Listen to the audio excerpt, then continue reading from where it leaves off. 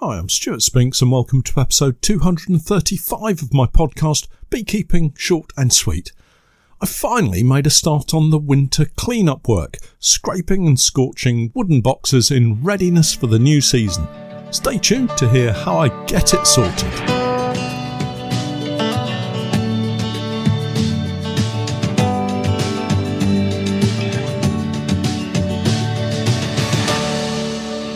Beekeeping Short and Sweet, a beekeeping podcast for the inquisitive beekeeper with a short attention span. A beekeeper, in fact, just like me. I'm delighted to say that our podcast is now sponsored in part by Simon the Beekeeper. Making beekeeping an affordable hobby for everyone, Simon the Beekeeper provides the best value beekeeping equipment possible, along with a super fast delivery service. The bees won't wait, so their customers don't have to either. Visit the website at www.simonthebeekeeper.co.uk. Hi everyone, welcome back to my beekeeping podcast once more. I'm sat here shivering today. Looks like the weather has finally decided to cool down, and here we are with a maximum daytime high predicted to be around 8 or 9 degrees Celsius. That's a chilly 48 degrees Fahrenheit. The week ahead, in fact the next fortnight, looks somewhat chilly and seemingly very unsettled, with rain sweeping over Norfolk at varying times in either light showery conditions or heavy, more persistent downpours. This weather has been messing with my plans for the week. The grain store finally has a little space allocated to us, and I figured we should get over as soon as possible to move some of our kit back inside before it gets too wet. I've been asking the farmer for access for some considerable time now, as you know, explaining I wanted to get everything tucked up and dry before we hit the change in weather. That particular boat has sailed, unfortunately, but I'm now hopeful I can get over and begin shifting at least some of the equipment inside. My attempts earlier in the week failed. I dragged Steph over to begin the sorting and storing task, only to have it rain as we arrived. We sat waiting for a short while before giving up and heading back to get some more videos edited and uploaded for our Patreon page. Those videos were of a microscopy topic, and I managed to get some really good results using the centrifuge to settle out pollen in one of my honey samples. Locally produced honey, bursting with goodness and packed full of pollen. Now that's what supermarket customers are missing out on, but let's face it, if you're listening to this, you're probably already convinced of that fact anyway. As I say, the results under the microscope were pretty cool, and it confirms my suspicions on the type of honey I was looking at. Check out my video series in this latest microscopy set to see what the results were. It's pretty amazing, honestly. With the weather being so variable this week, I decided that rather than sitting on my hands or peering through the microscope, I should crack on with some cleaning work. Over the course of a season, equipment piles up as frames are replaced, colonies die out and boxes are removed. Supers full of granulated honey get cut out and frames need cleaning prior to fresh wax being put back into those frames. The list just seems to get longer each year. Certainly this year, since increasing the number of colonies we have, I've seen the corresponding number of boxes that need cleaning increase too, unsurprisingly. As an example, our spring crop of oilseed rape ended up granulating in the comb and had to be put into the Appy melter and melted out. It happens most years for us. There are always some boxes that need this treatment. In this example, it's caused by the high percentage of glucose sugars in the oilseed rape honey, and combined with the time of year, means if left for any time in the comb to cool down, it almost seems to granulate as you look at it. For anyone new to beekeeping listening in, oilseed rape honey is a spring crop that produces a lovely honey, in my humble opinion, yet it causes a lot of beekeepers an inordinate amount of trouble because of its predisposition to granulate in the comb and thus give the beekeeper an extra job in cutting out and warming to release the honey from the wax comb. This also means the loss of the drawn comb, which might otherwise have been in place for the summer crop of honey. And so our bees have to produce more wax to build comb rather than simply fill existing comb with honey, potentially reducing the amount of honey crop the beekeeper can produce from their bees that season. I don't mind it so much as we're set up with the Apimelter, a large warming tank that can melt the wax and liquefy the honey quite easily. I also like to replace comb on a regular basis to keep it fresh and free from pathogens. Not such an issue in honey boxes, or supers as we call them, but it's still good practice to renew and replace frames every so often. The oilseed rape granulation challenge can be eased by not putting supers on hives too early, but the next question is, when is too early? And of course, the answer varies year on year depending on the weather. Naturally, with beekeeping, the challenges keep coming thick and fast in the spring because waiting around to add supers can also be a catalyst for swarming, so don't leave it too late, will you? If your timing is off, or you have other plans for your bees, such as adding a second brood box, you will find any supers added early will most certainly granulate. That's what happened to us this year. I currently have around 50 Langstroth medium honey boxes with frames that need boiling before we can get fresh wax into them and back into the boxes. I'm certainly not complaining, as it represents a decent amount of honey currently sat in buckets back at the unit. But it does show how our growing business means additional work. Add to that all of the deadouts, replacement frames, CBPV destructions, of which there weren't too many this year, I have to say, but when all of this is added together, it's quite a bit of kit.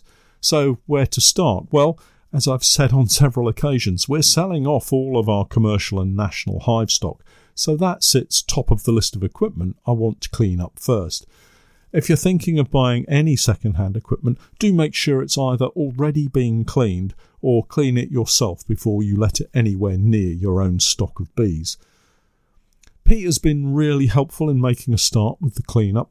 The first thing to do is to remove the frames from the boxes and cut out any old comb and wax for rendering down. Our steam tank is great for this job, and we get a decent amount of reclaimed wax ready for wax exchange at the next trade show. More of that in a short while. The frames then get tied into bundles, usually a box full, so that might be around 10 per super, or as many as 12 for a full brood box.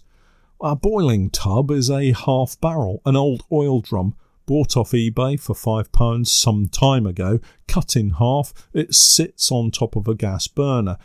Nothing really sophisticated, just a heavy-duty burner that can be bought from the internet. Where else? Filled with water to cover the frames, I usually add 3 or 4 bags of washing soda and a good squeeze of washing up liquid.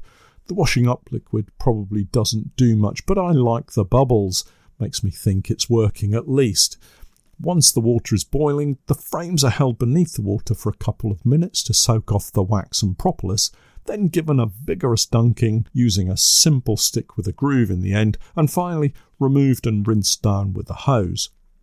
Turning our attention to the boxes, mostly they're not too bad, particularly the supers. Brood boxes, on the other hand, generally need a little more effort. One of the reasons I suggest a spring clean is to keep the debris from accumulating too badly in the brood boxes. Brace comb and propolis seems to pop up everywhere and anywhere, so if you can swap out boxes in the spring with clean kit, it helps with the beekeeping and the general loading of pathogens in those boxes. Firstly, I like to remove any runners that are fixed in the brood boxes. It's surprising how much wax and propolis gets beneath them. And also, those darned wax moth larvae, they seem to be able to hide in all the nooks and crannies you find in a brood box, but once those runners are off, it's a little bit more tricky for them to keep out of the way, and easier for the beekeeper to clean them out. A sharp, standard hive tool is all that's needed to scrape out the box. That's the one with the flat blade at one end and a curved flat blade at the other. There are, of course, lots of other hive tools out there and a plethora of decorating tools that you could use, but I find keeping it simple works and I'm less likely to cut myself. When you've got the wax and propolis removed, the final step is to scorch the box with a hot flame, as opposed to a cold flame, I guess. Anyway, before I go on, please don't try this with poly boxes. This technique is really only good for wooden boxes, of course. You have been warned. Again, there are a wide range of gas torches that can be found and bought on the internet. If you've only got 1 or 2 boxes to deal with, a simple gas canister type torch is perfectly fine and affordable. If you have a lot of boxes to scorch though, then you're likely to want a propane gas bottle with a gas torch attachment. When I was a seasonal bee inspector, I had a brilliant gas torch which had an auto ignition handle. Squeeze the trigger and it sparked a flame into life.